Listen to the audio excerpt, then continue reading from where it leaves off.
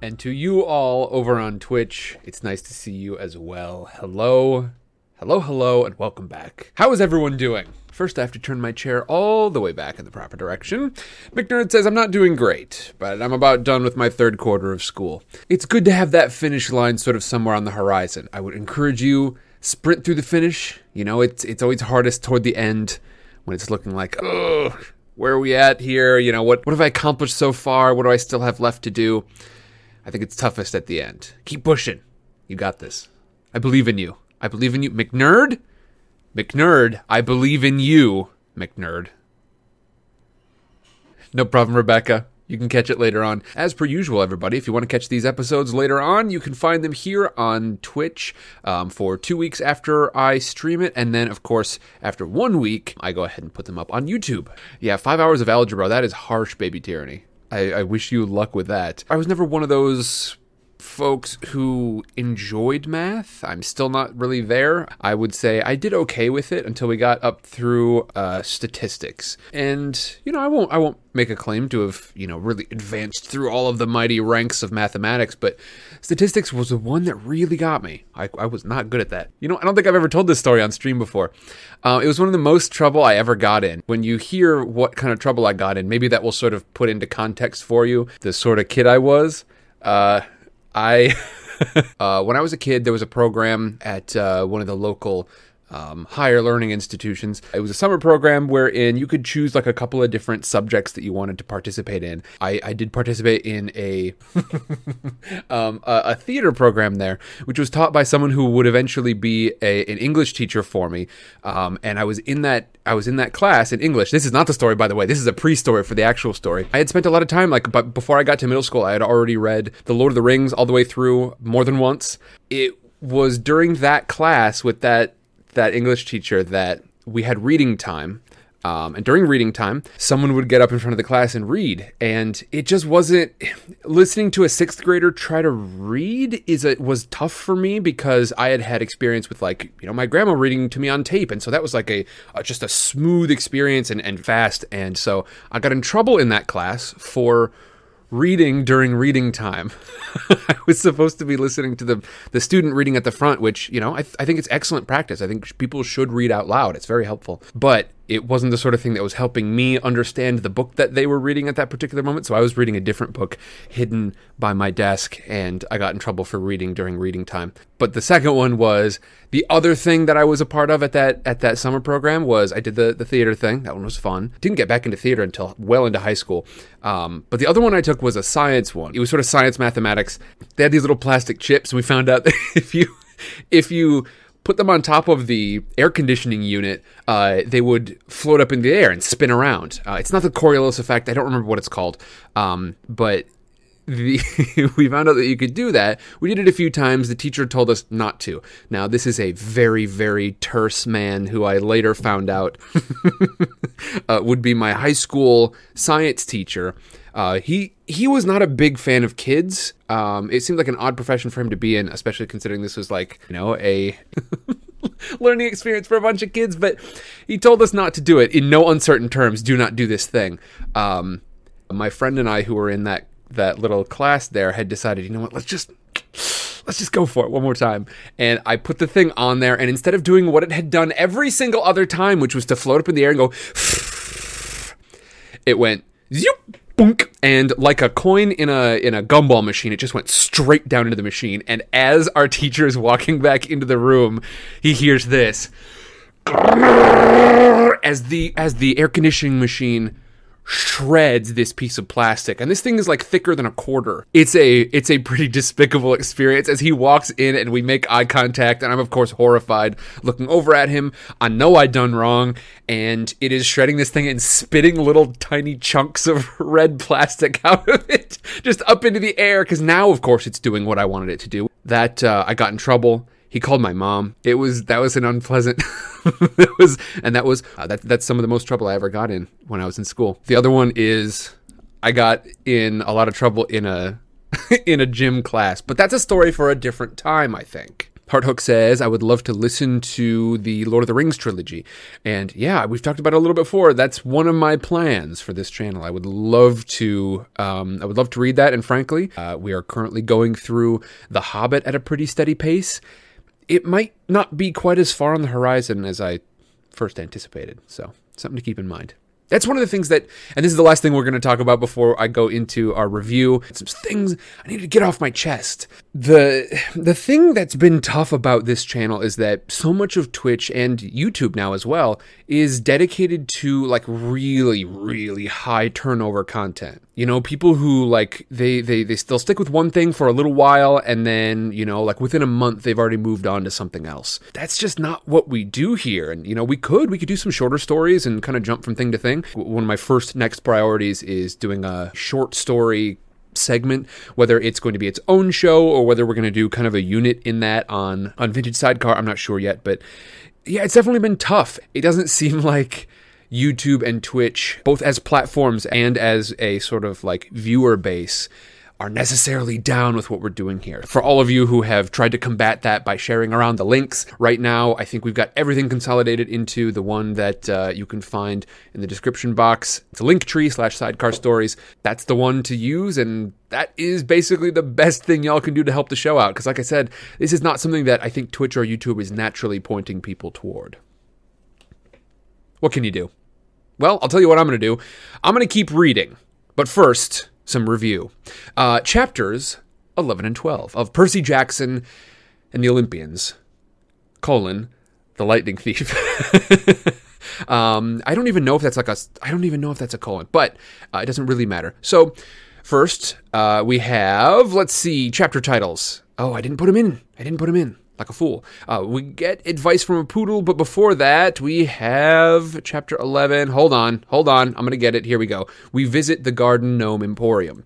Last week, we got to meet one of our very first monsters that doesn't seem to have been sent by someone, right? So up until this point, we have been dealing with creatures and gods and everything that really exist inside this very distant ecosystem, right?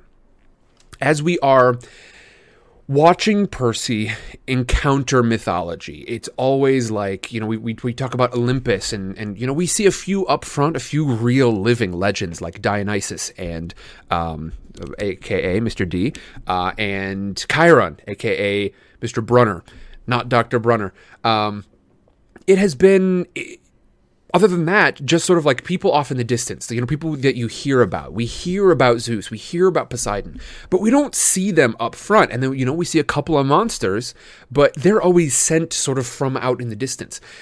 So it feels like, at the very least, you know, it's possible, like, maybe Greek mythology is sort of alive and well underneath the modern day world, but it's sort of distant, it's sort of at an arm's reach, and when it does reach into the sort of normal world, it's always from that place. But no! It does not seem that is the way. We are fresh off of an attack, right? The Furies have just attacked our trio on a bus. They're wandering through a little forest here in rural New York State, and they encounter the smell of food, basically. They're hungry. They head in. It's a Garden Gnome Emporium, a very strange place with all these life-size, seemingly like stone, maybe concrete statues, hard to tell. Some of them even look kind of familiar, but they're all incredibly realistic. And they head in and find a woman all in like a big sort of headdress and veil sort of thing, wherein you cannot see an inch of her. Even her hands are covered up. And as such, they don't know precisely who they're dealing with, but things get a little creepier and a little creepier and a little creepier until we find this ain't just some lady, some kind woman. This is our first example of someone, other than sort of Camp Half-Blood, our first practical example of someone who just lives out in the real world somewhere. And it's Medusa. All of these garden statues. For those of you who don't know the legend of Medusa, when people look at Medusa, they're turned to stone, and she tries to lure these three to look at her under the guise of like taking a picture of them. Now we know how she's getting all these statues, and where, you know, when she sells them to places, we know they're real people. A really horrifying kind of concept, but Percy manages, with the help of his two friends, as we might expect, Grover really doing a lot of heavy leg work, a lot of heavy goat leg work, flying around and, you know, like taking sort of strafing passes at Medusa with a baseball bat, I believe. Annabeth hangs back a little bit, and maybe we'll be finding out more about that later, but it is certainly challenging here for all three of them. Percy does manage to cut off Medusa's head, which is also, it's funny to me because Medusa's out of the way really early in this. Medusa's not like a fury wherein, you know, she's going to dissolve into smoke and then, you know, return at some later date. As far as we know, Medusa, there's just the one Medusa, and unlike the just one Minotaur, this one Medusa is now dead as of book 1, chapter 11. We learn a little bit about her history. I'm not going to go too deep into that. Suffice it to say that she has a thing for Percy's dad and really hates Annabeth's mom. So Medusa's dead. They decide to ship, well, I shouldn't say they. Percy decides to ship Medusa's head off to Mount Olympus as kind of a statement. And Annabeth says that he's being a little bit, what is it? Impetulant? What is it? Let's see. Never mind. It's Grover. Grover says they'll think you're impertinent. And he says, I am impertinent. Indeed. Absolutely not, Galaxy Fox. Not the place for it. I don't recognize your name here, so I don't quite trust you. We shall see. This is not a stream where we are going to... We've got a couple of other streams that might be more dark humor friendly, but if it's dark, if it's actual dark, you're going to get banned, I can promise you. The next chapter here, they're kind of, you know, they're deciding what to do next. They're kind of on the move. They have to go and they sleep in a spot in the woods. It's not a great night. Annabeth sort of separates herself off fairly early. But Percy and Grover have a chance to talk for a bit. They have a discussion where we learn a little bit more about Grover's kind of whole plan for life. He needs his searcher license. We don't know why until this chapter, at which point we discover it's because he wants to hunt down, where did Pan go?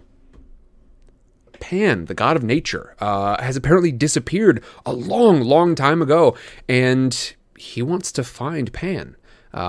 He can see sort of how the world looks like it's going. It seems fairly clear to him that, you know, humans kind of are taking whatever opportunities they can to infringe on Pan's territory.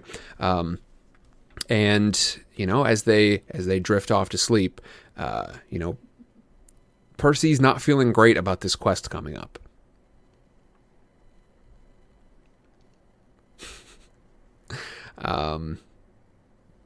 Grover has picked out something here. Grover knows that Percy's real aim it's not really to retrieve this bolt. It's not about that for him. For him, what it's about is, it's about going and finding his mom. He's hoping that if he can go there, if he can go to down to Hades and down into the underworld, he might be able to find his mom. He's heard of it happening before. You know, this is not the first time that somebody has gone there. And he thinks maybe if he can go there, maybe he can make this happen.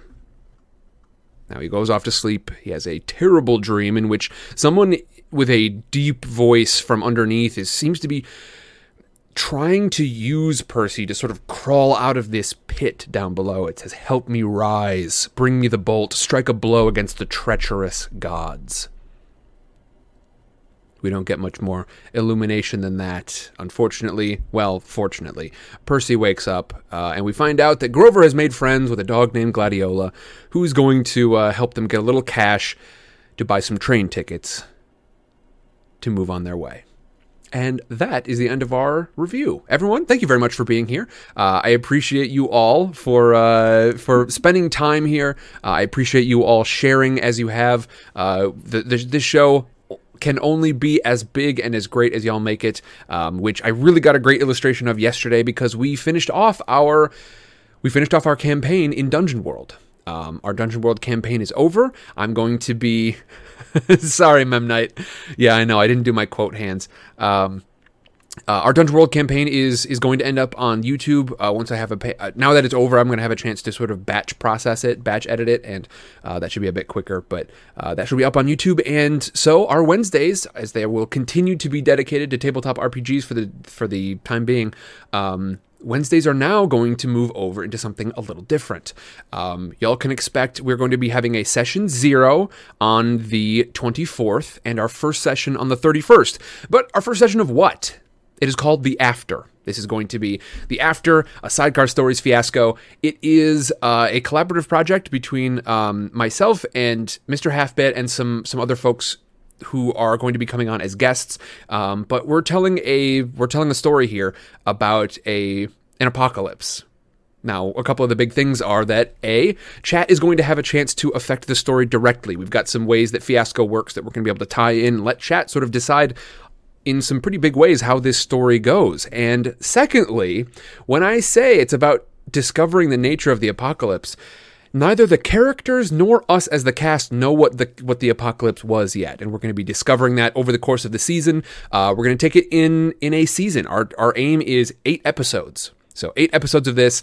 In other words, show up there soon, or it may be too late, and you'll have to just catch it on YouTube. You'll be able to watch it, but you won't be able to help affect the story, at least not until the next one that we do. So come hang out on Wednesdays. That is noon Pacific time. I believe that's 9 p.m. Central European time. Something to keep in mind.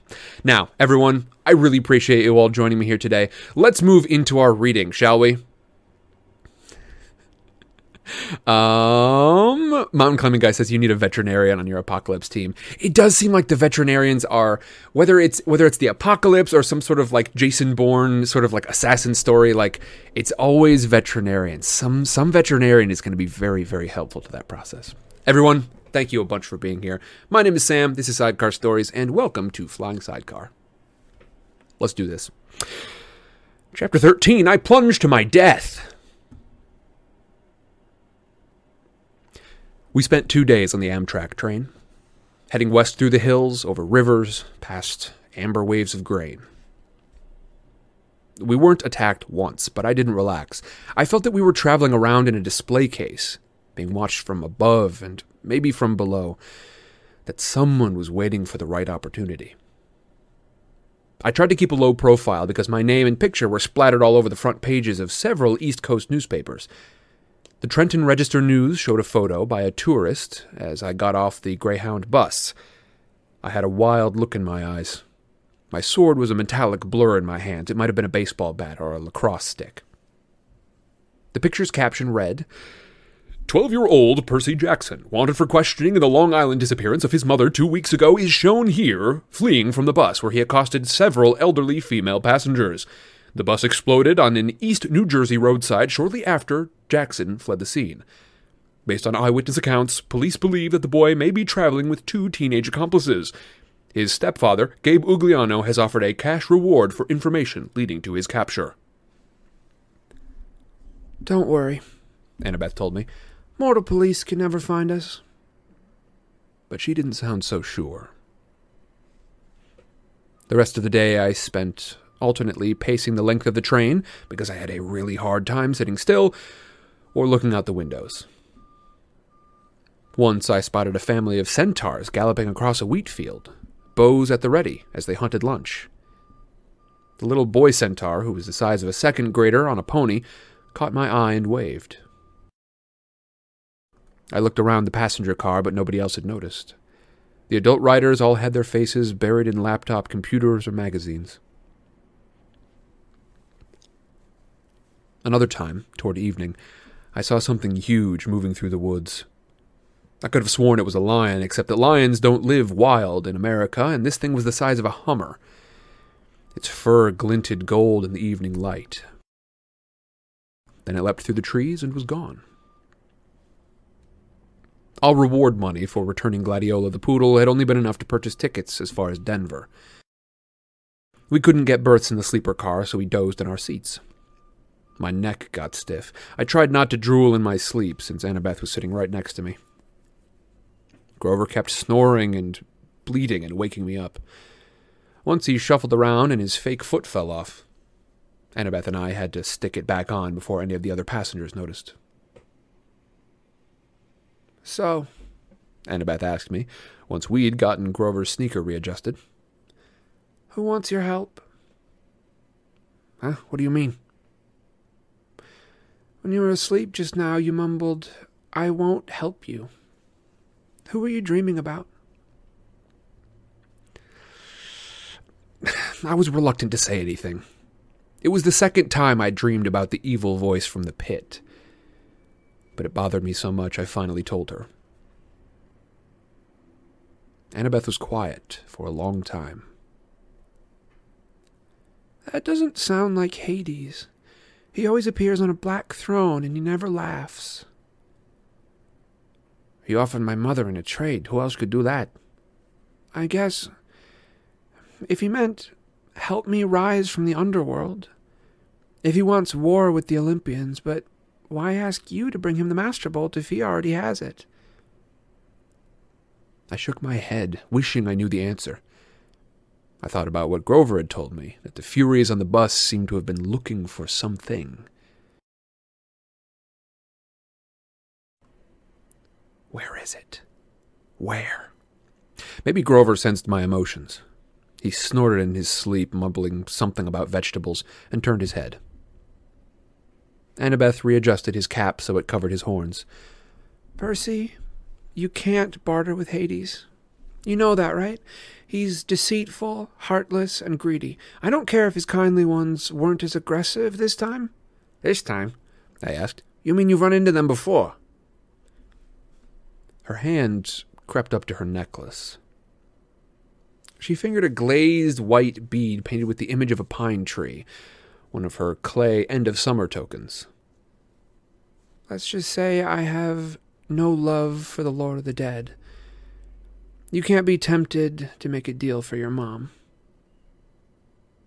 "What would you do if it was your dad?" "Easy," she said. "I'd leave him to rot." "You're not serious." Annabeth's gray eyes fixed on me. She wore the same expression she'd worn in the woods at camp, the moment she drew her sword against the hellhound. "My dad has resented me since the day I was born, Percy," she said. "He never wanted a baby. When he got me, he asked Athena to take me back and raise me on Olympus because he was too busy with his work. She wasn't happy about that. She told him heroes had to be raised by their mortal parent." "But how? Well, I guess you weren't born in a hospital." "I appeared on my father's doorstep, in a golden cradle, carried down from Olympus by Zephyr, the west wind. You'd think my dad would remember that as a miracle, right? Like maybe he'd take some digital photos or something, but he always talked about my arrival as if it were the most inconvenient thing that had ever happened to him. When I was 5, he got married and totally forgot about Athena. He got a regular mortal wife and had 2 regular mortal kids and tried to pretend I didn't exist." I stared out from the train window. The lights of a sleeping town were drifting by. I wanted to make Annabeth feel better, I just didn't know how. "My mom married a really awful guy," I told her. "Grover said she did it to protect me, to hide me in the scent of a human family. Maybe that's what your dad was thinking." Annabeth kept worrying at her necklace. She was pinching the gold college ring that hung with the beads. It occurred to me that the ring must be her father's. I wondered why she wore it, if she hated him so much. "He doesn't care about me," she said. "His wife, my stepmom, treated me like a freak. She wouldn't let me play with her children. My dad went along with her. Whenever something dangerous happened, something with monsters, they would both look at me resentfully like, how dare you put our family at risk? Finally, I took the hint. I wasn't wanted. I ran away. How old were you? Same age as when I started at camp. 7. But, okay, hold on. You couldn't have gotten all the way to Camp Half-Blood by yourself. No, not alone. Athena watched over me, guided me toward help. I made a couple of unexpected friends who took care of me. For a short time, anyway. I wanted to ask what had happened, but Annabeth seemed lost in sad memories. So I listened to the sound of Grover's snoring and gazed out of the train windows as the dark fields of Ohio raced by.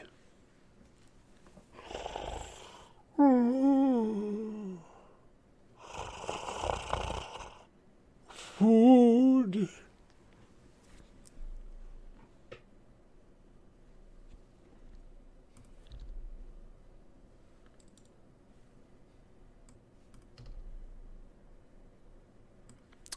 Where's my dang sound effects at, huh? It's a chapter break.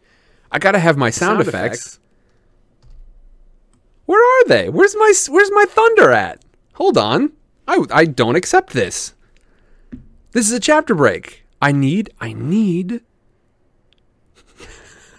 Where are you? Where are you, oh, good Lord. Did they clear it out? Oh, there was an update. It deleted my soundboard. Are you kidding me? Bunk.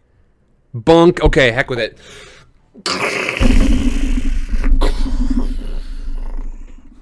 There, thunder. Voice mod. Despicable. I know, Sandra. Oh no, not the soundboard. All right, here we go. We're back in it.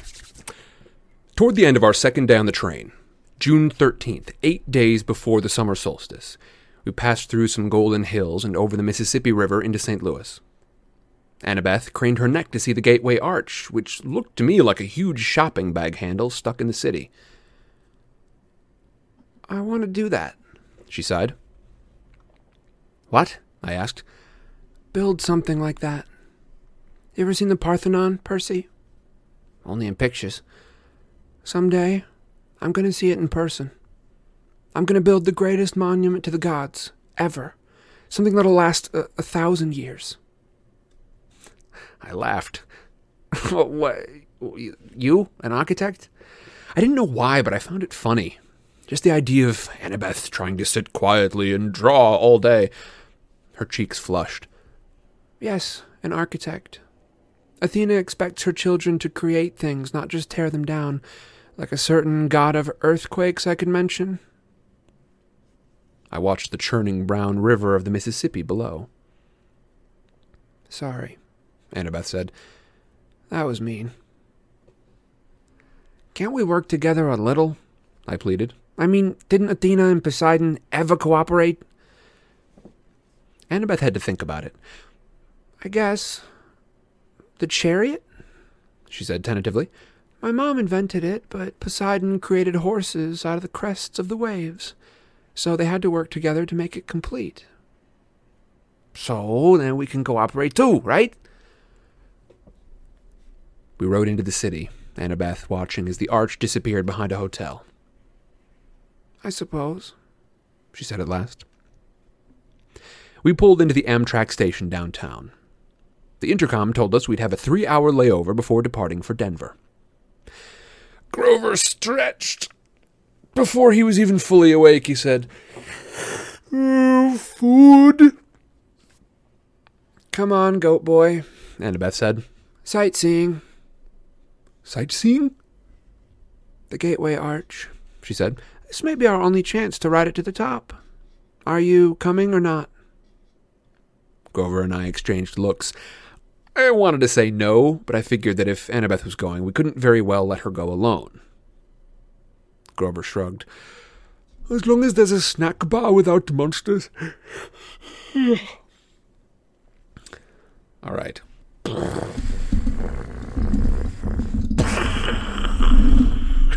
Stupid. Oh, I had that great sound. Y'all don't even know how long it took me to find that sound effect either. Chatter break. It's time for a chatter break, everyone. Just a quick one. Okay, so we've had this moment where Percy and Grover have had a moment together to really understand Grover and what he's all about, why he's here, what does he want. And now we've had kind of our moment with Percy and Annabeth, our first hints of what do they want? What are their wants? What are their needs? And I want you to keep an eye now that we've seen Grover, of course, he's expressed this desire to go find Pan. Keep an eye. I want you to watch for how that affects the things that he does here. How does that guide his actions? And now for Annabeth, two things. This desire to create something. I want you to think about that. McNerd says, I hate that the Half-Bloods feel that they have to keep up parent rivalries. Yeah, this idea that there's a different dynamic here between Percy and Annabeth than there is between Percy and Grover. Percy and Grover, Grover's just there to be supportive, right? Because that is what will earn him his searcher's license. With Annabeth, it's something different. She has her own destiny she needs to fulfill, and it sounds like that includes creating something grand, something big, something important, something that'll last. And I want y'all to think about that for Grover and for Annabeth now as well. What are the ways that their goals, their needs, the things that they have inside, and don't forget that ring around her necklace either. We don't know precisely what it means, but keep an eye on that. How do these things affect the actions that they take? Every move you make. No. Let's get back into it. The Arch was about a mile from the train station. Late in the day, lines to get in weren't that long. We threaded our way through the underground museum, looking at covered wagons and other junk from the 1800s. It wasn't all that thrilling, but Annabeth kept telling us interesting facts about how the Arch was built, and Grover kept passing me jelly beans, so I was okay. I kept looking around, though, at the other people in line. Hey, you smell anything? I murmured to Grover. He took his nose out of the jelly bag. Okay, since I goofed up anyway, I just want to say, visit tiny museums. I would say the Arch Museum is probably not a tiny one by comparison, but visit tiny local museums. We went to some mining museums that I had never been to. They're sort of in the Midwest, and I had never been to them in spite of living there. And then once I got a lot older, we went to a bunch of them, and they're a ton of fun. Go to local museums. Do it, punks. Grover took his nose out of the jelly bean bag long enough to sniff. Underground, he said distastefully. Underground air always smells like monsters. It probably doesn't mean anything. But something felt wrong to me. I had a feeling we shouldn't be here. Hey guys, I said. You know the gods' symbols of power, right? Annabeth had been in the middle of reading about the construction equipment used to build the arch, but she looked over and said, Yeah? Well, Haiti... Wait, no. Grover cleared his throat. We're in a public place? You mean our friend downstairs? Right, I said. Our friend way downstairs. Doesn't he have a hat like Annabeth's? You mean the Helm of Darkness? Annabeth said. Yeah, that's his symbol of power. I saw it next to his seat during the Winter Solstice Council meeting. He was there? I asked. She nodded. It's the only time he's allowed to visit Olympus, the darkest day of the year, but his helm is a lot more powerful than my invisibility hat, if what I've heard is true. It allows him to become darkness, Grover confirmed. He can melt into shadow or pass through walls. He can't be touched or seen or heard, and he can radiate fear so intense that it can drive you insane or stop your heart. Why do you think all rational creatures fear the dark? But then, how do we know that he's not right here watching us? I asked. Annabeth and Grover exchanged looks. We don't, Grover said. Okay, yeah, great. That makes me feel a lot better, I said. Got any blue jelly beans left? I'd almost mastered my jumpy nerves when I saw the tiny little elevator car we were supposed to ride to the top of the arch. And I knew I was in trouble. I hate confined spaces. They make me nuts. We got shoehorned into the car with this big fat lady and her dog, a chihuahua with a rhinestone collar. I figured maybe the dog was a seeing eye chihuahua because none of the guards said a word about it. We started going up inside the arch. I'd never been in an elevator that went in a curve, and my stomach was not too happy about it. "No parents?" the fat lady asked us. She had beady eyes, pointy, coffee-stained teeth, a floppy denim hat, and a denim dress that bulged so much she looked like a blue jean blimp. "They're below," Annabeth told her. "Scared of heights." "Oh, the poor darlings." The chihuahua growled. The woman said, Now, Sonny, behave." The dog had beady eyes like its owner, intelligent and vicious. I said, "Sonny? Is that his name?" "No." the lady told me. She smiled as if that cleared everything up. At the top of the arch, the observation deck reminded me of a tin can with carpeting. Rows of tiny windows looked out over the city on one side and the river on the other. The view was okay, but if there's anything I like less than a confined space, it's a confined space 600 feet in the air. I was ready to go pretty quick. Annabeth kept talking about structural supports and how she would have made the windows bigger and designed a see-through floor. She probably could have stayed up here for hours, but luckily for me, the park ranger announced that the observation deck would be closing in a few minutes. I steered Grover and Annabeth toward the exit, loaded them into the elevator, and I was about to get in myself when I realized there were already 2 other tourists inside. No room for me. The park ranger said, "Next car, sir." We'll get out," Annabeth said. "We'll wait with you." But that was going to mess up everybody and take more time, so I said, No, that's okay. I'll see you guys at the bottom."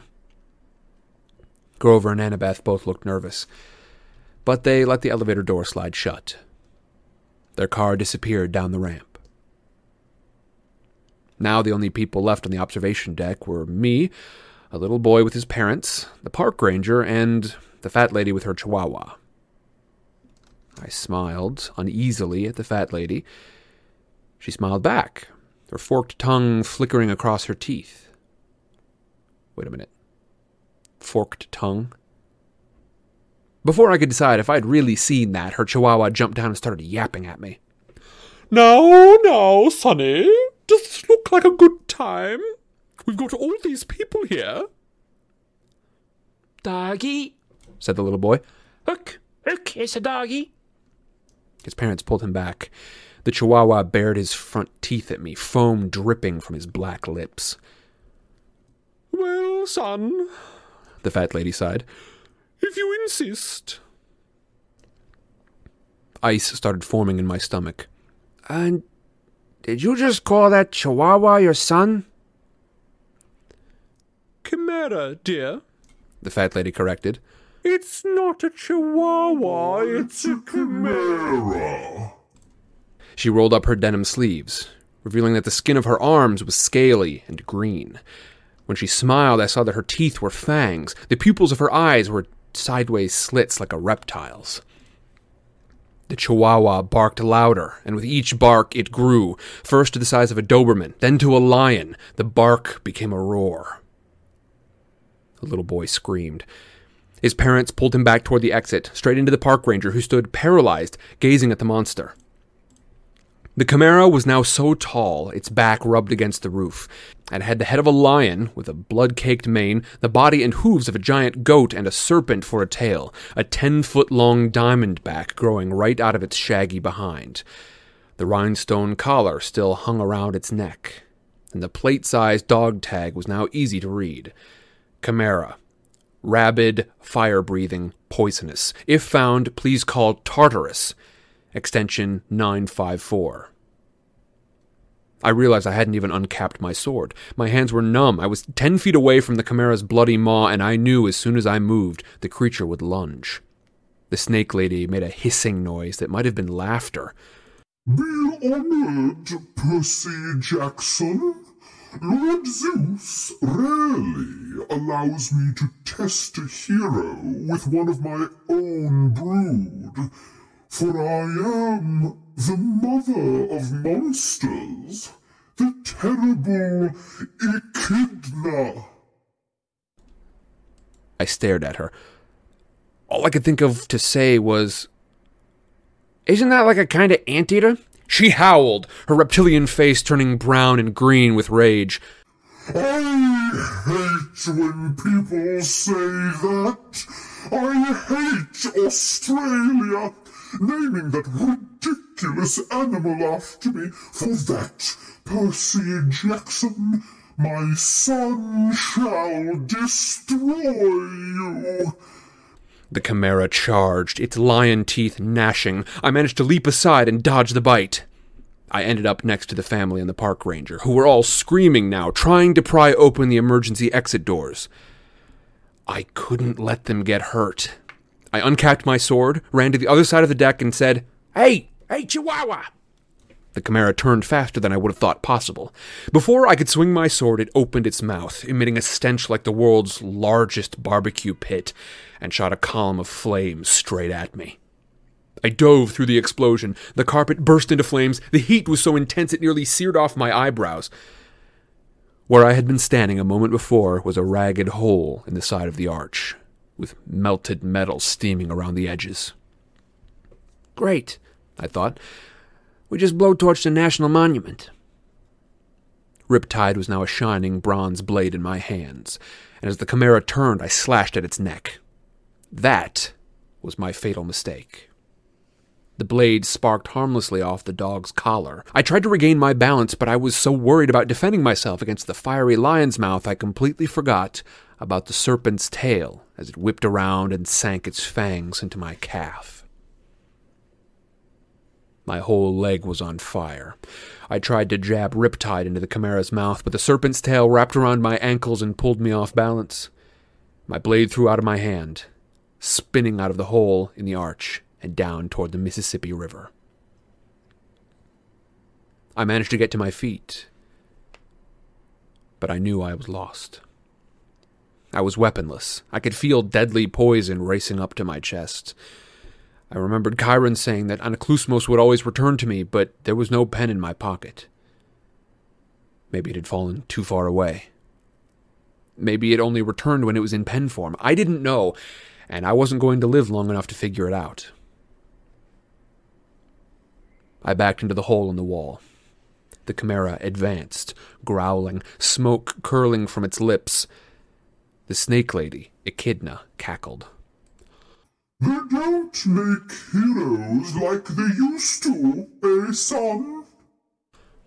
The monster growled. It seemed in no hurry to finish me off now that I was beaten. I glanced at the park ranger and at the family. The little boy was hiding behind his father's legs. I had to protect these people.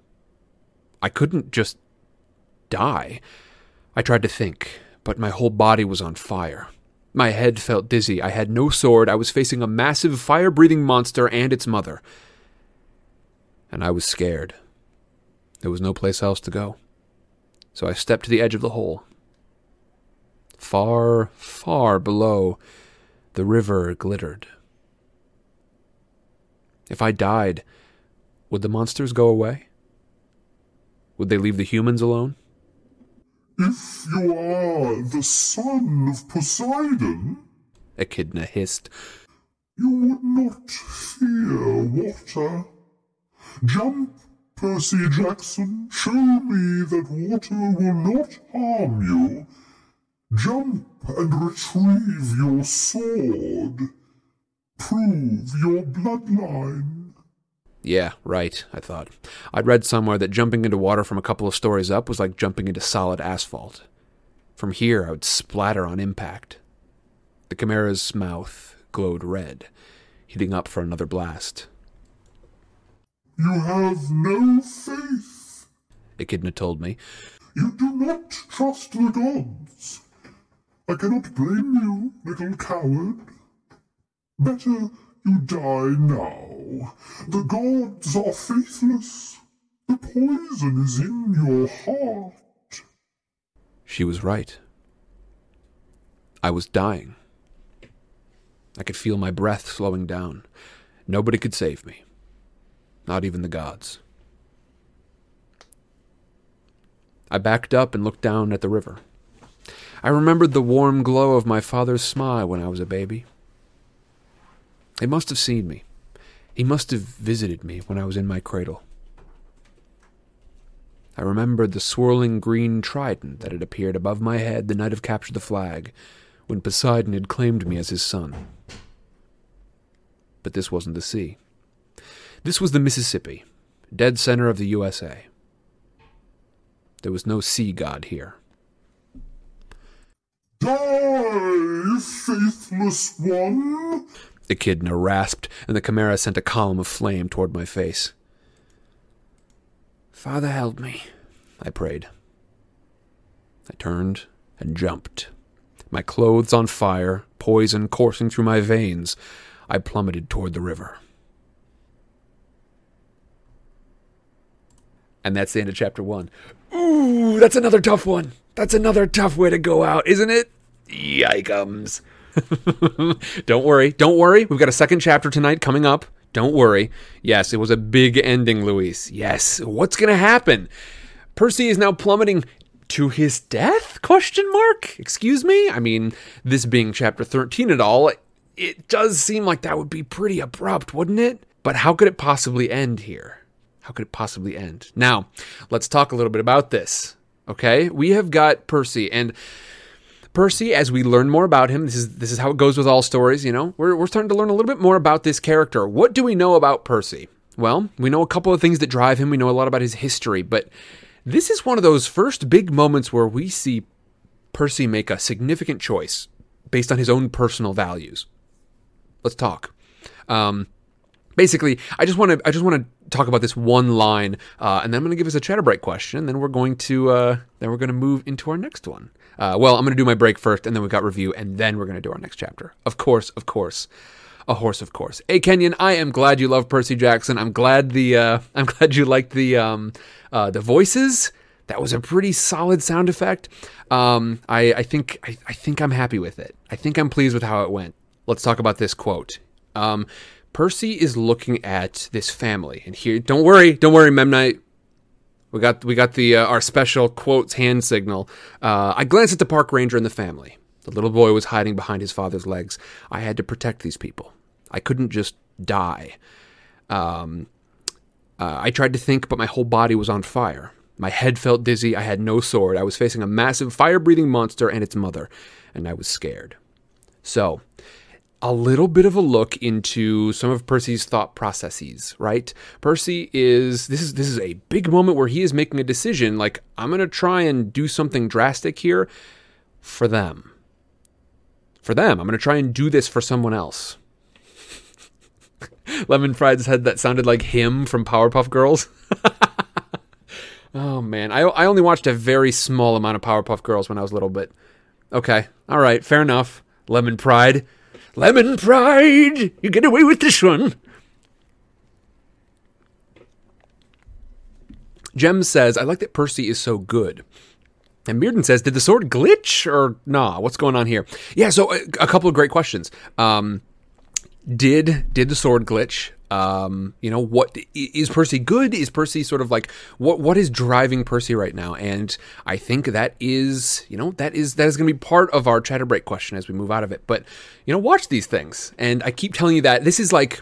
I think in Flying Sidecar, I just like to give you all reminders. I would love for this to be a gateway toward Vintage Sidecar for some of you who look at these and say, you know what, like, if I learn a little bit about this and I try to, pay some attention to the characters and the themes and such, it is kind of more fun. At least that's how it's been for me. So if I can let this be a gateway toward Vintage Sidecar for you all, and then Vintage Sidecar be a gateway to your own sort of like independent literary analysis. As I said before, you come to art from where you are, and it's valuable because it means something to you, not because there's a right answer about what it means. Mearden says, Percy's arrogant like a lot of other Greek gods. It seems, so there very well may be some arrogance there, but it also seems that Percy is willing to do something really drastic and potentially deadly to himself in order to save these other people. Rowlett says, help show Percy ways he can use his power to his advantage. Interesting. Oh, excuse me. Roll it. There we go. Jem says, that's one way to push your kids over the edge. It is, isn't it? And this is one of those sort of odd moments. It seems so quiet.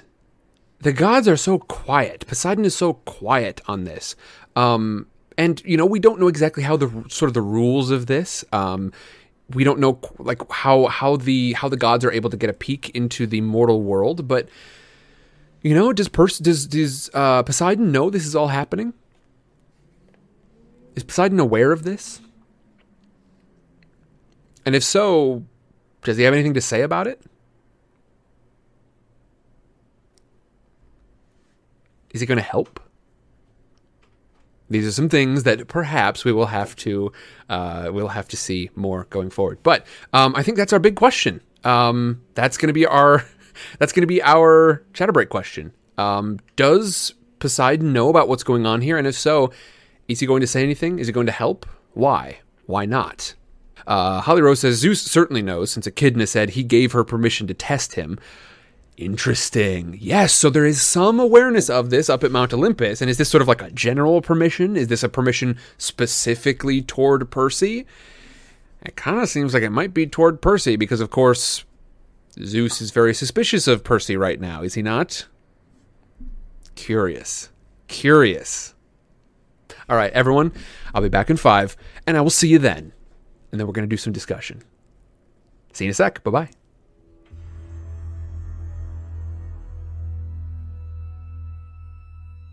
Fee, fi, fo, fum. Is there a Memnite here somewhere? Who's been in my library?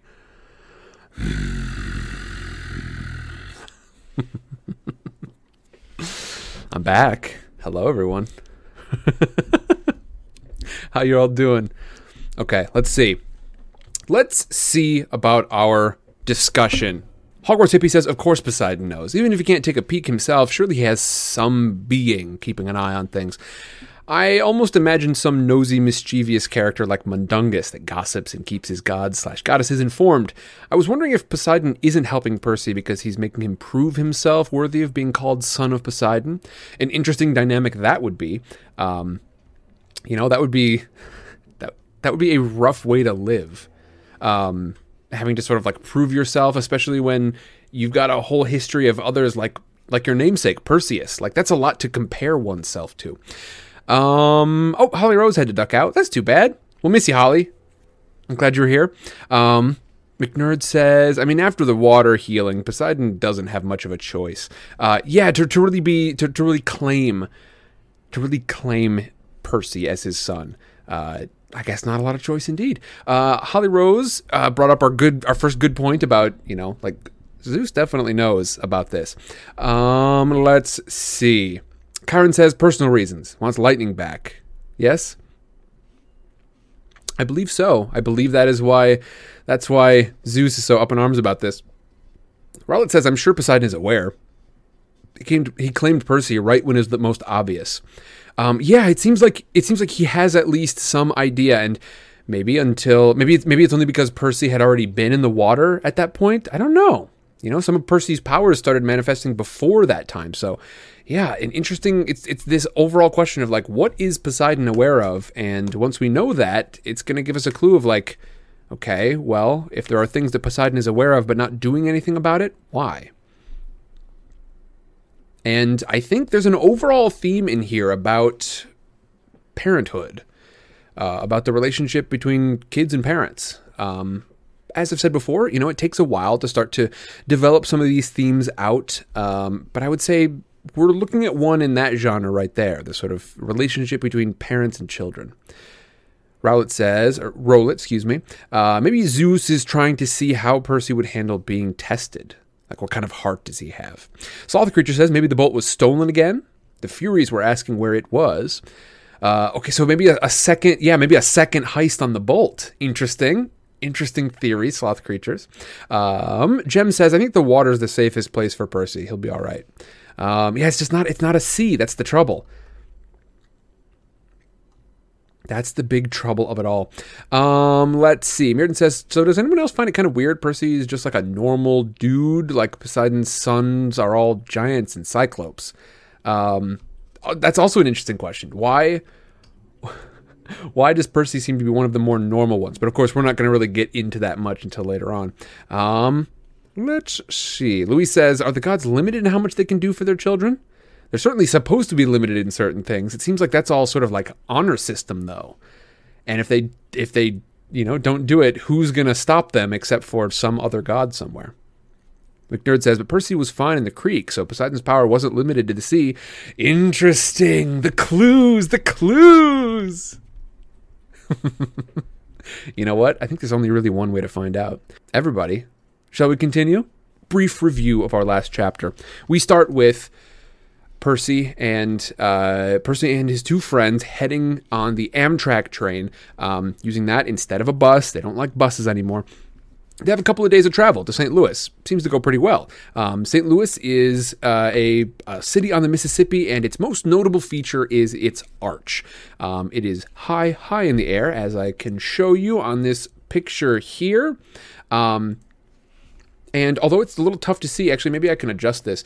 So I thought it was kind of, I didn't like looking at the sort of the riverbank there, but as you can see, it is very close to the water here. I don't know if it's a direct drop, but it's definitely close to the water. And as such, Percy can kind of see this out from this situation. The situation, of course, being he and his friends go up to the top of the arch, and up there they meet someone from mythology. It is Echidna. Echidna, spelled exactly like that Australian creature, which is, if I remember correctly, very cute. I don't remember if it's quite pangolin cute, but it's very cute, if I remember correctly. Echidna is not so much. She is scaly and lizard-like, and her son, as the mother of monsters, Echidna, her son is the Chimera. It is like a lion, except it's got two heads, three technically. It's got the head of a lion and the head of a goat up front, and then back where its tail should be, it's got a snake, as you can see in this scientific diagram here. And although I believe the book mentioned that it did have the hooves of a goat as well. It's got the head of a goat and the hooves of a goat. Anyway, not super important. It's dangerous. It's got the snake end is poisonous. The front end breathes fire. This is a mess, and Percy sent Annabeth and Grover down the elevator already. He's all alone. And, well, that would be okay, except he's not quite all alone, right? There are these humans here, and once he gets bit, this poison is rushing through his veins. He has dropped his sword down into the Mississippi River below, and he decides he's going to have to jump. So he does so. He heads out of the hole, blasted in the side of the arch by this Chimera. And that's where we begin. That's right, you heard me. A very quick review. Everyone, are you ready to go into our next chapter? Let's do it.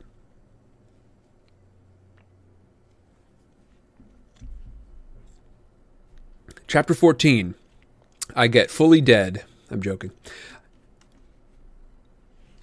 Chapter 14. I become a known fugitive. I'd love to tell you I had some deep revelation on my way down, that I came to terms with my own mortality, laughed in the face of death, etc. The truth, my only thought was, ah! The river raced up toward me at the speed of a truck. Wind whipped the breath from my lungs. Steeples and skyscrapers and bridges tumbled in and out of my vision. And then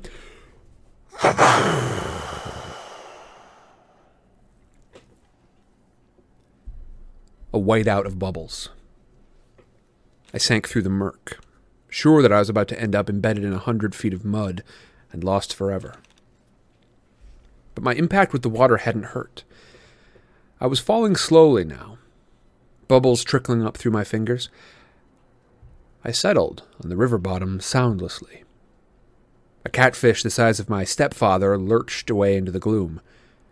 Clouds of silt and disgusting garbage, beer bottles, old shoes, plastic bags, swirled up all around me. At that point, I realized a few things. First, I had not been flattened into a pancake. I hadn't been barbecued. I couldn't even feel the chimera poison boiling in my veins anymore.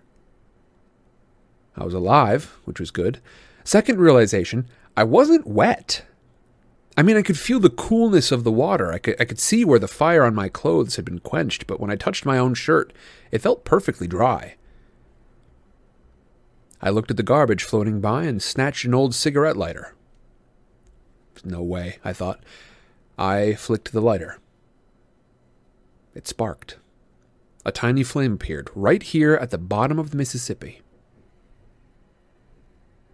I grabbed a soggy hamburger wrapper out of the current, and immediately the paper turned dry. I lit it with no problem. As soon as I let it go, the flames sputtered out. The wrapper turned back into a slimy rag. Weird. But the strangest thought occurred to me only last. I was breathing. I was underwater, and I was breathing normally. I stood up, thigh deep in mud. My legs felt shaky, my hands trembled. I should have been dead. The fact that I wasn't seemed like, well, a miracle. I imagined a woman's voice. A voice that sounded a bit like my mother. Percy, what do you say? Thanks. Underwater, I sounded like I did on recordings, like a much older kid. Thank you, Father? No response. Just the dark drift of garbage downriver. The enormous catfish gliding by, the flash of sunset on the water's surface far above, turning everything the color of butterscotch.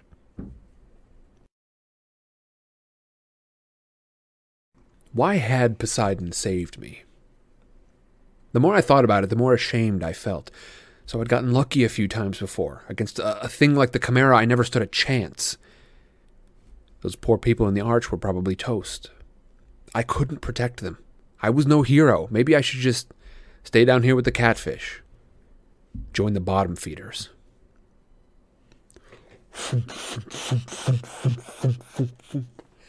A riverboat's paddle wheel churned above me, swirling the silt around. There, not 5 feet in front of me, was my sword, its gleaming bronze hilt sticking up in the mud. I heard the woman's voice again. Percy, take the sword. Your father believes in you. This time I knew the voice wasn't in my head. I wasn't imagining it. Her words seemed to come from everywhere, rippling through the water like dolphin sonar. Where are you? I called aloud. Then, through the gloom, I saw her. A woman the color of the water, a ghost in the current, floating just above the sword. She had long, billowing hair, and her eyes, barely visible, were green like mine. A lump formed in my throat. I said, Mom?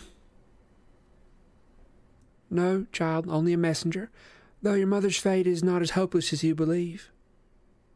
Go to the beach in Santa Monica. What? It's your father's will. Before you descend into the underworld, you must go to Santa Monica. Please, Percy, I cannot stay long. The river here is too foul for my presence. But I was sure this woman was my mother, or a vision of her anyway.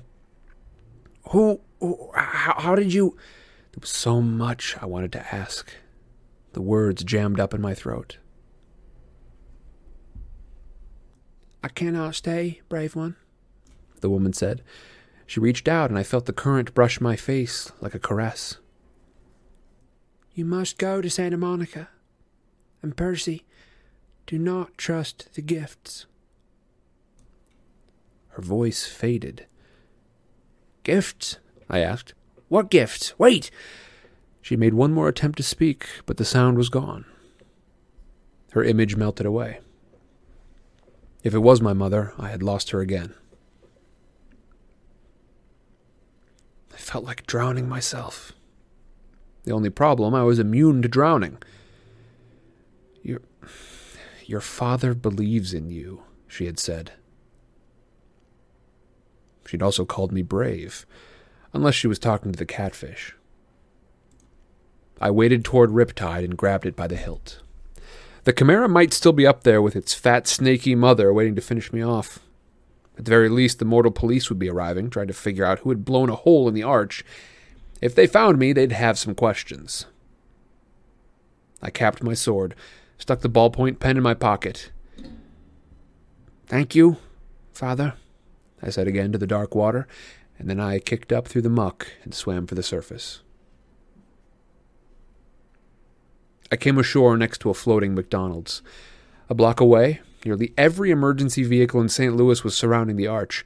Police helicopters circled overhead. The crowd of onlookers reminded me of Times Square on New Year's Eve. A little girl said, Mama, that boy walked out of the river." Oh, that's nice, dear. her mother said, grinning to look at the wall of ambulances. "But he's dry." That's nice, dear. The news lady was talking for the camera. "Probably not a terrorist attack, we're told, but it's still very early in the investigation.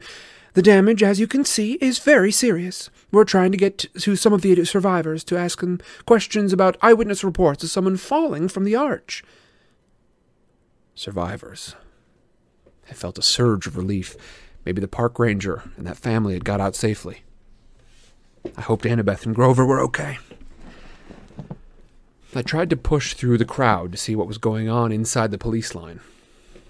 "An adolescent boy," another reporter was saying. "Channel 5 has learned that surveillance cameras now show an adolescent boy going wild on the observation deck, somehow setting off this freak explosion. Hard to believe, John, but that's what we're hearing. Again, no confirmed fatalities." I backed away, trying to keep my head down. I had to go a long way around the police perimeter. Uniformed officers and news reporters were everywhere. I'd almost lost hope of ever finding Annabeth and Grover when a familiar voice bleated, "Percy!" I turned and got tackled by Grover's bear hug, or goat hug. He said, "We thought that you'd gone to Hades the hard way." Annabeth stood behind him, trying to look angry, but even she seemed relieved to see me. "We can't leave you alone for 5 minutes. What happened?" I sort of fell. "Percy, 630 feet?" Behind us, a cop shouted, "Hey, gangway!" The crowd parted and a couple of paramedics hustled out, rolling a woman on a stretcher. I recognized her immediately as the mother of the little boy who'd been on the observation deck. She was saying, "And then this huge dog, this huge fire-breathing chihuahua." It's okay, ma'am," the paramedic said. "Just calm down. Your family's fine. The medication is going to start kicking in." "I'm not crazy. The boy jumped out of the hole and the monster disappeared." Then she saw me. There he is. That's the boy." I turned quickly and pulled Annabeth and Grover after me. We disappeared into the crowd. "What is going on?" Annabeth demanded. "Was she talking about the chihuahua on the elevator?" I told them the whole story of the Chimera, Echidna, my high dive act, and the underwater lady's message. "Whoa," said Grover. "We've got to get you to Santa Monica. You can't ignore a summons from your dad." Before Annabeth could respond, we passed another reporter doing a news break, and I almost froze in my tracks when he said, "Percy Jackson, that's right, Dan. Channel 12 has learned that the boy who may have caused the explosion fits the description of a young man wanted by authorities for a serious New Jersey bus accident 3 days ago. And the boy is believed to be traveling west. For our viewers at home, here is a photo of Percy Jackson." We ducked around the news van and slipped into the alley. "Okay, first things first," I told Grover. "We gotta get out of town." Somehow, we made it back to the Amtrak station without getting spotted. We got on board the train just before it pulled out for Denver. The train trundled west as darkness fell, police lights still pulsing against the St. Louis skyline behind us. And that is, believe it or not, the end for today. Let's see. Memnite says we demand a third chapter. All in favor says aye. And you very well shall have another chapter. I look forward to it next week. Don't forget, everybody, if you want more reading in your life in general, we're doing this one at a pretty steady pace, although, like I said, today was a little bit of a short one. We do also have a couple of other streams. On Tuesdays is Vintage Sidecar, where we shed some light on classic lit. Right now we're reading through The Hobbit, and that has been quite the adventure. This coming Tuesday, I've got another song I'm singing. I sing a song like every other stream in that one, sometimes like multiple streams in a row. You got to be a real goose not to enjoy some of the songs that Tolkien writes. Okay, let's take a look at this message. So, first of all, it's all in italics, so I'm just looking for anything italic, and the first thing I spotted was fump, fump, fump, because that's the phonetic version that's the onomatopoeia for the riverboat's paddle wheel. But no, after that, the woman, or I should say, let's see, there's a bit around that. So first of all, this woman's voice, which we learn is something between Percy's mother and not quite Percy's mother. This voice says, "Percy, what do you say?" Along the lines of like, "What do you say? Come on. What do you say, Percy?" "Thanks," replies Percy. And then, of course, we have fump, fump, fump. And then after that, let's see, what would it be? Would it be Naiad, I believe? That's my prediction, by the way, because I don't remember precisely. I'm predicting Naiad. "Percy, take the sword. Your father believes in you." Okay, interesting. He asks, "Mom," to which the voice responds, "No, child, only a messenger. Though your mother's fate is not as hopeless as you believe, go to Santa Monica. Go to the beach in Santa Monica." So something along the lines of what Percy might have been hoping, right?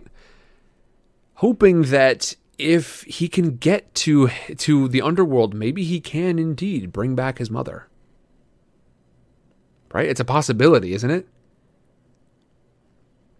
At least this voice seems to think so.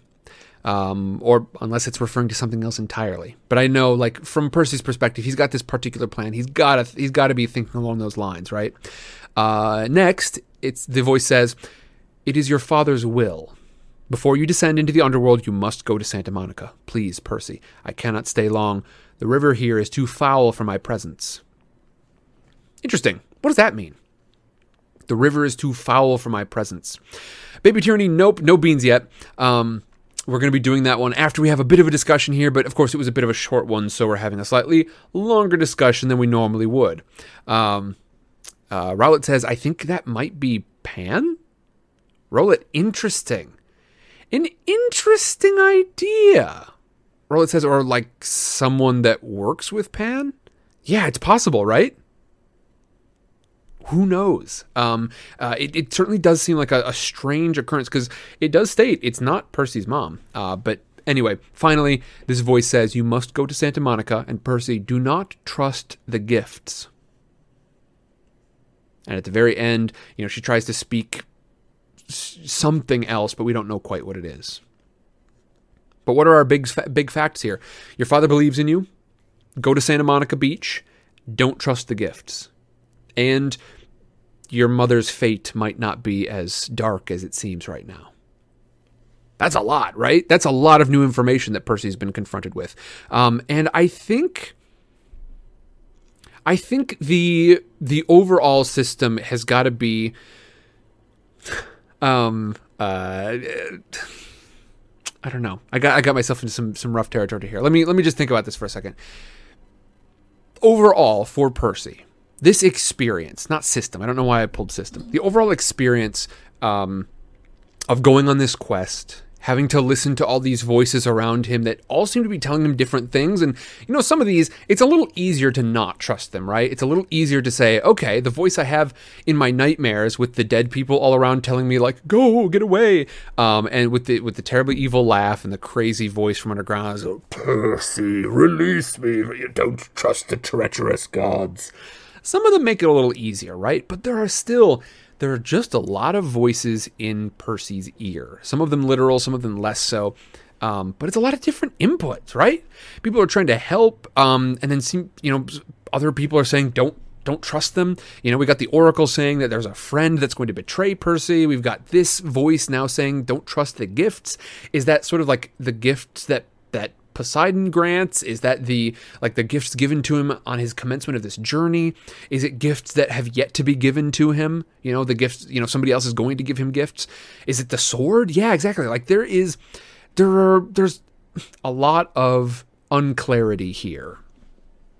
And it's kind of funny because this is a continuation. This is a great tradition of style from back in the original days of mythology. There were moments like this. Some of these silly little instances of don't trust the gifts. Some of these little semantics clues that ended up getting misinterpreted, and prophecy was rife with this sort of thing. Well, I don't necessarily suggest that some of the folks, I don't necessarily suggest all of the audience for this particular show go and read Oedipus Rex. But some of you, and if you do, you will understand, similar sort of thing. Lots of oh yes, yes, we can see how prophecy can really get us all turned every which way. That lack of clarity seems to be the only thing that makes prophecy come true. It seems like that's the only option. Memnite says, "Are you sure it isn't don't trust the gifts?" You might be right. It might be that one gif of the rat carrying around that enormous slice of pizza, and she's like, "You can't trust it. You can't trust it. It's from back in your hometown. Don't trust it." Or just any random Bearden. Hey, look, don't worry about it. Baby Trini says no gifts. McNerd says gems that make sense. Let's see. Gem says maybe future gifts. McNerd says that makes sense, or maybe it means they will be offered something. Yeah, like a. I know, Gems. I am too. It's wild. That did it. Now I really want pizza very badly. The world of prophecy is a strange thing, it seems. How do we feel like Percy's doing so far? Eve says, weren't they given a gift at the beginning to help them? Yeah, there are all sorts of gifts that might be relevant here. You know what I mean? I didn't, Mirden. I've turned a future stream TVMA. Somewhere far in the future, Sam reads Oedipus Rex. McNerd says, I think they got the shoes, which Jem said. Yep, that's one of them. And then, of course, you could interpret a lot of things as gifts, right? Any help from Poseidon could be interpreted as a gift. The powers of, healing granted by water, and the powers of, of maybe even controlling water in a certain way, like we saw back at the bathroom when Clarice dragged him in there. What does it mean? Luis says the immense room for interpretation is where religion begins, I believe. Yeah, I think there's a lot of space in there. I think that's a lot of what helps, many faiths to sort of to continue, is that, there's a lot of ambiguity. There we go. Couldn't find it. It was back there in the back of the drawer. A lot of ambiguity. And as such, a lot of these things can sort of be counted as that probably is a connection between this and, this part of this particular faith, what have you. Let's see. Memnite says our next... No, I'm not even going to read it. No, Memnite, it will not be. I don't plan to read that one on stream. I don't think that one right there, that one will probably never end up on stream.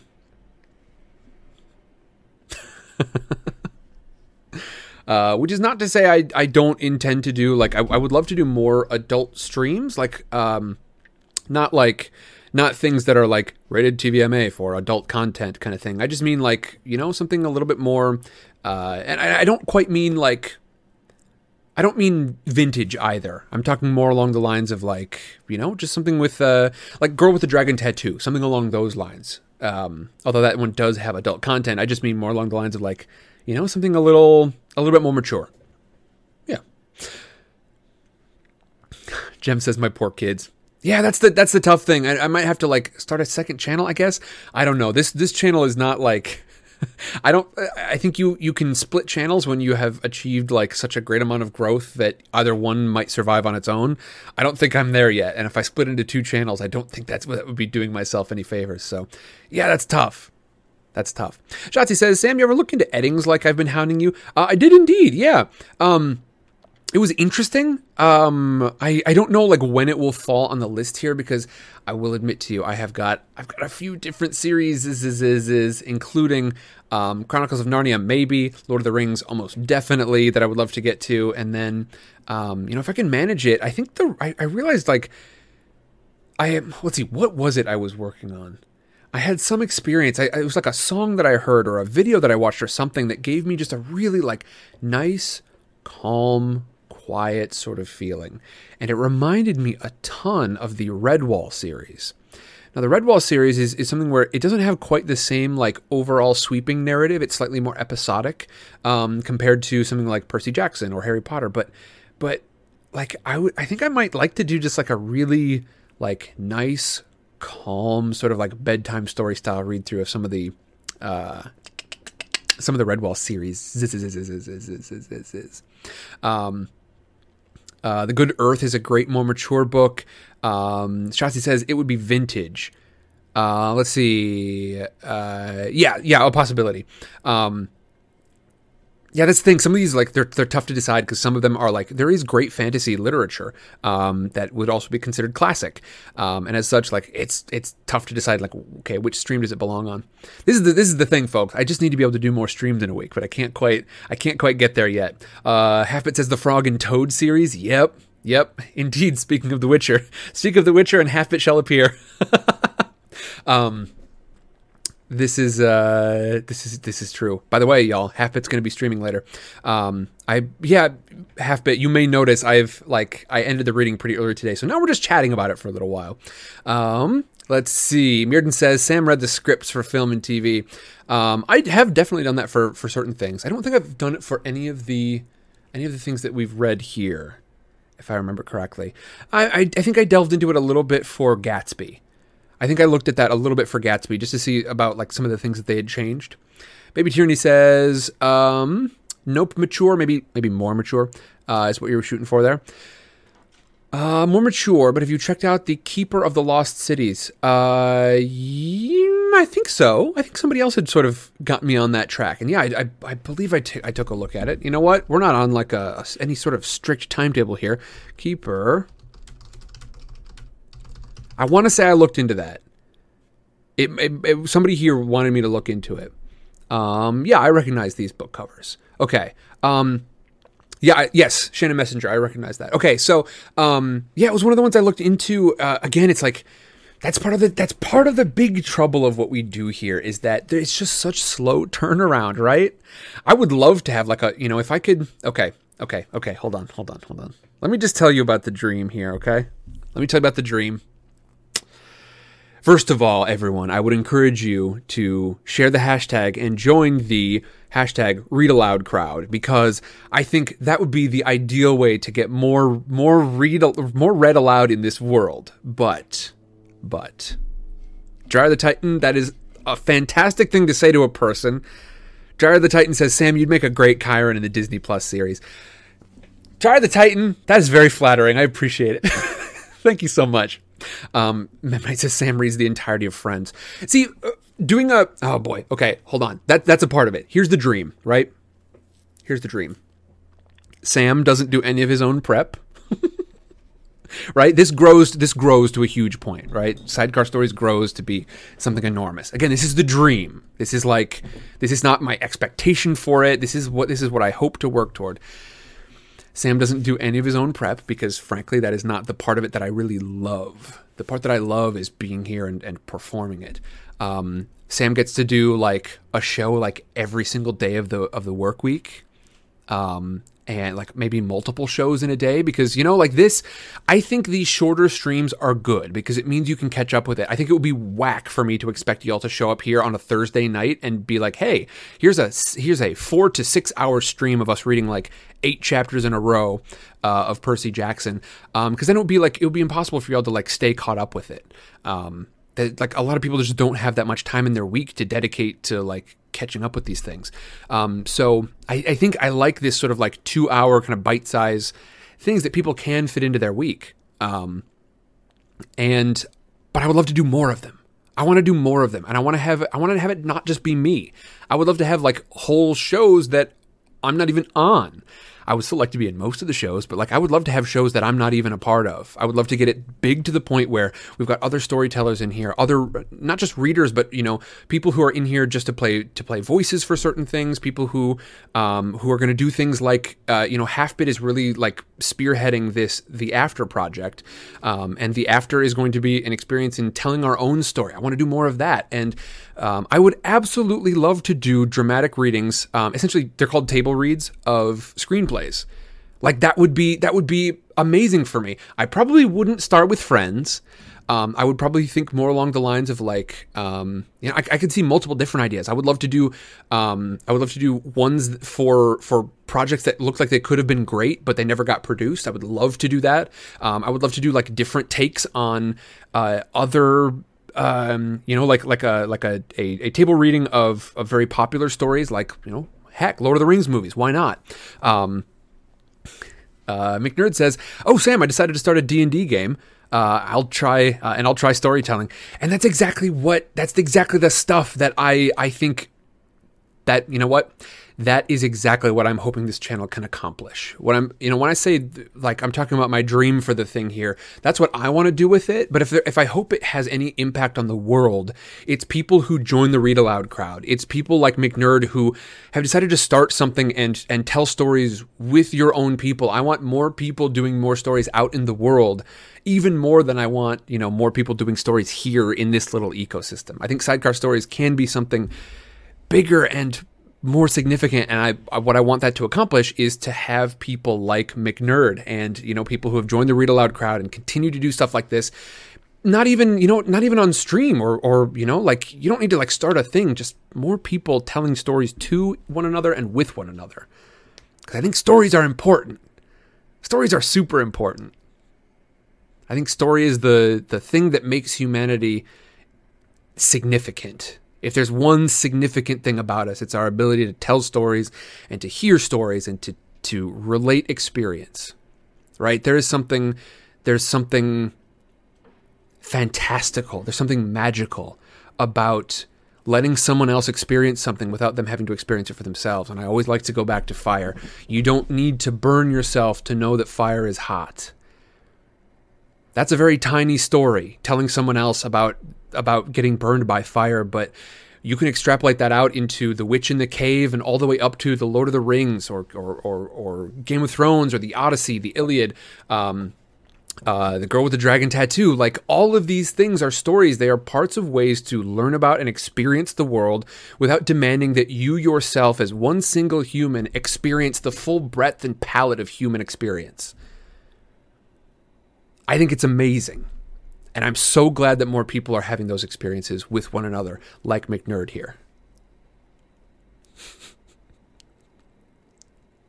I'm seeing a lot of offers to jump in and be voices in different things. Yo, I just had an idea.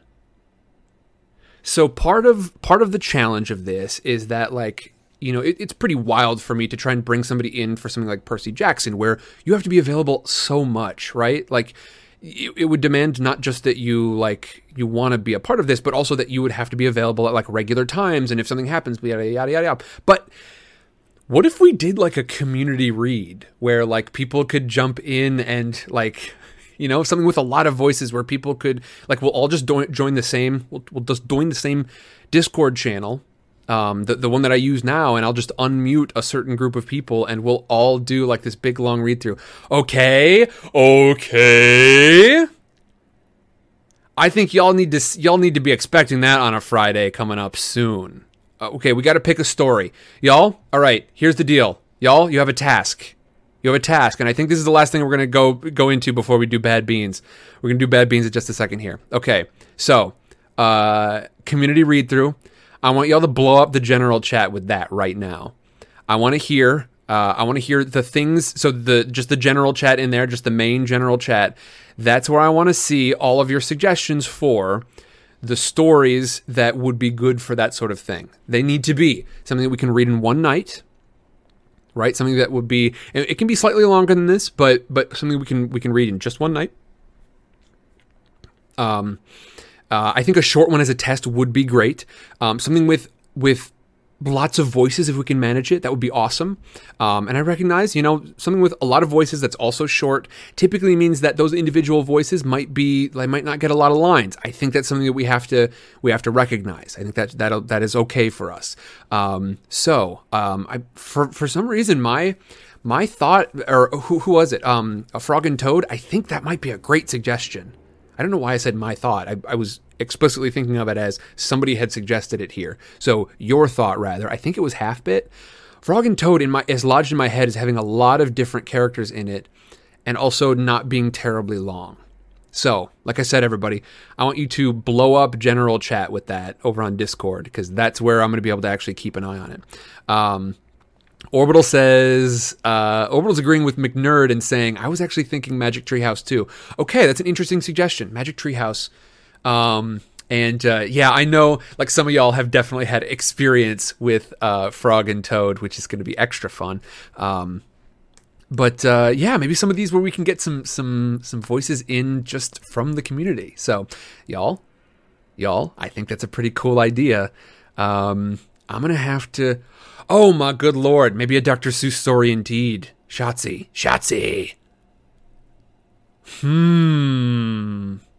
We'll have to see. Okay, everyone.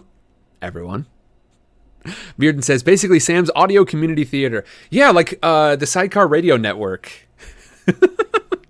Welcome to Sidecar Radio. Because that's a lot of the tone I want this to take is and although I would love to get into like if we were to go like super big, I'm talking like Rooster Teeth big to the point where we could like form an actual production company out of it. I would love to tell like animated stories with all these voice actors and such. But yeah, I think as long as we remain in the sort of radio play genre like I'm sort of in now, I would love to add more and more to that. Y'all. Some good stuff. Shotzi, so yeah, there's some talk about Dr. Seuss, and now that we're on this, I think let's talk a moment about this because this seems kind of significant actually.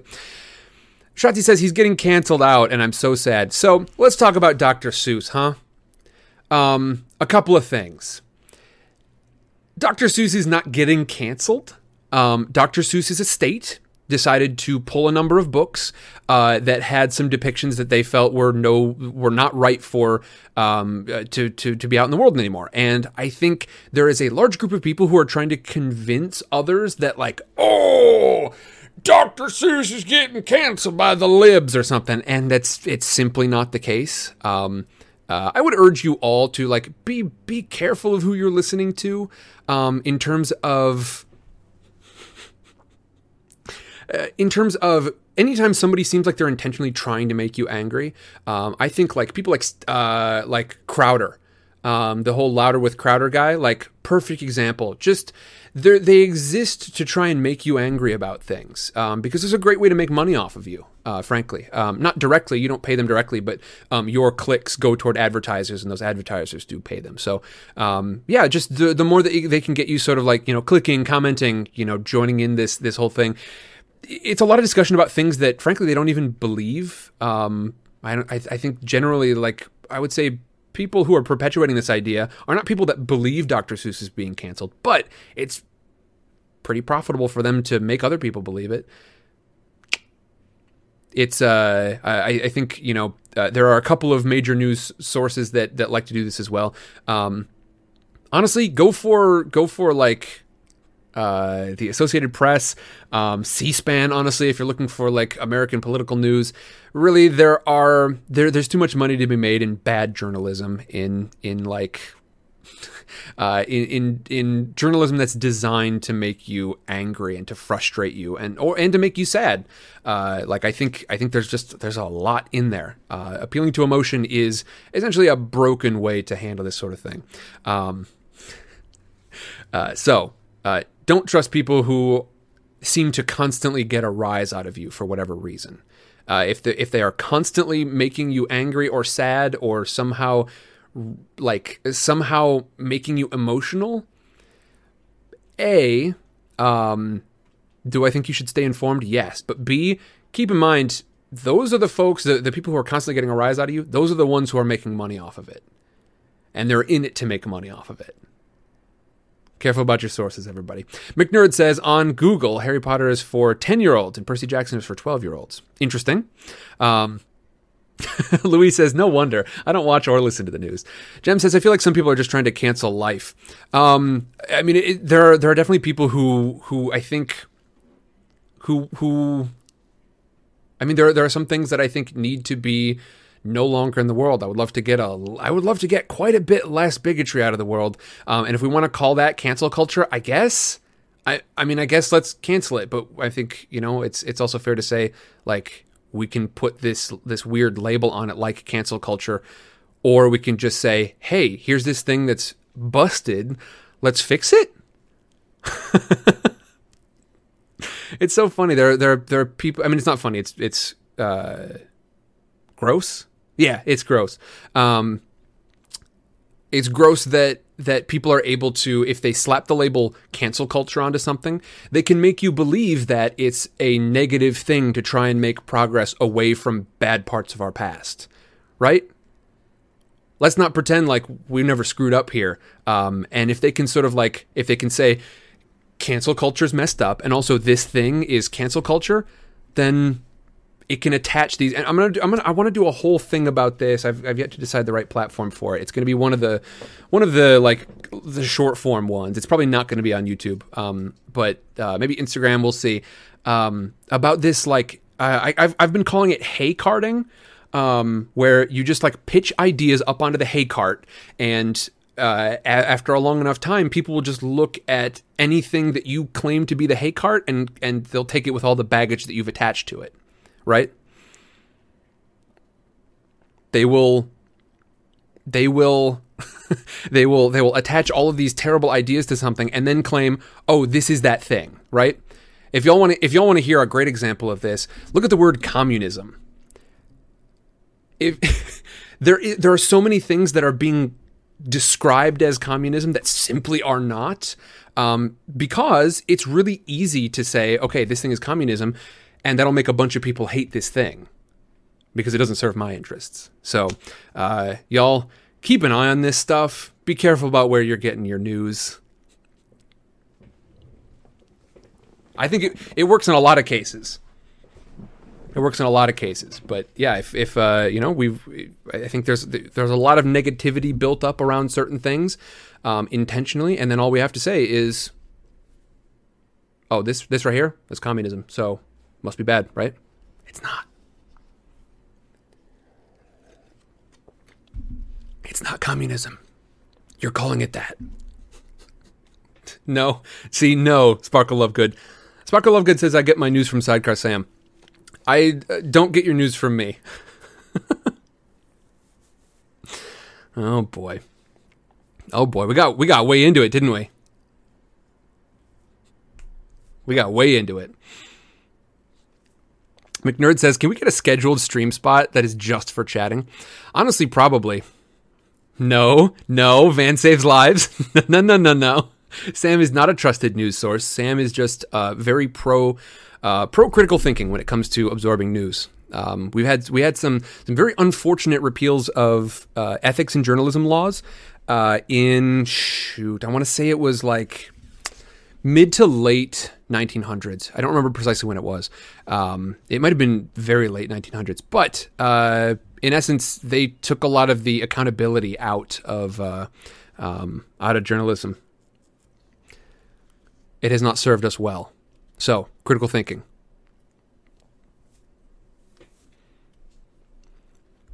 Yeah, I'm not here to get anybody started on communism. What I'm saying is, like, if you pretend things are communism, you can get people to disagree with them, even when they're not communist, in the least. Even when that thing, this idea, is not related in any way. Yeah, McNerd says, can we get a scheduled stream spot just for chatting? On Tuesday, I had somebody duck in and be like, this is just a chat stream, isn't it? Because it's looking like it, my guy. He was not happy, apparently. He was not happy with the style. With the style of our Tuesday stream, which is very much like this, except we spend more time chatting than we do reading. It depends on the week, but a lot of times those chapters are long ones. Yeah, it's funny. Some folks just are not about this, and I get it. And this is what I mean. Like, this is why it's so important that people are like people. It's the only way that the show really grows is for people to be sharing about it, because this is really not something that is like this type of stream is not something that Twitch or YouTube is like designed for, and it's not something that their audience is generally used to. And I'm really thankful for all of you who have been like, hey, this is weird. Yeah, I'll come hang out. Definitely. McNerd says it's more about the meaning, the detailed meanings of the books and the content on Tuesdays. Yeah, and it's been funny because like with Frankenstein, I always found like some of the text really was a slog to get through, and then the discussion was great. But with The Hobbit, it's been fun on both accounts. The actual reading of it has been a ton of fun, and the discussion has been super fun. That's how I felt about Gatsby as well. I liked them both there as well. McNerd says, Twitch almost never has a chill, non-moderated text stream. Yeah, I definitely wouldn't call this one non-moderated. Like, if something goes wild on me, I am going to moderate it. Louis says, this type of stream is building its own community here on Twitch. I definitely like for it to be. I would definitely like for it to move in that direction. Boo on them, says Shotzi. Yeah. That's all right. I get it. You know, it's not sort of a headliner thing. Not yet. We shall row that ship there ourselves. We shall drive this janky sidecar straight on into the night. Okay, we got seriously sidetracked. Don't forget, head to the Discord. We're talking about community read-throughs. We're talking about The After, our new Wednesday project that you can have an impact on. It is going to be with Mr. Halfbet. As a matter of fact, I encourage you to ask him about it. We're keeping some things under wraps, so don't expect him to answer all the questions you've got so far. But everyone, I'm really looking forward to all the things that we've got coming up, and I thank you for being here. I'll see y'all later on. Bye-bye.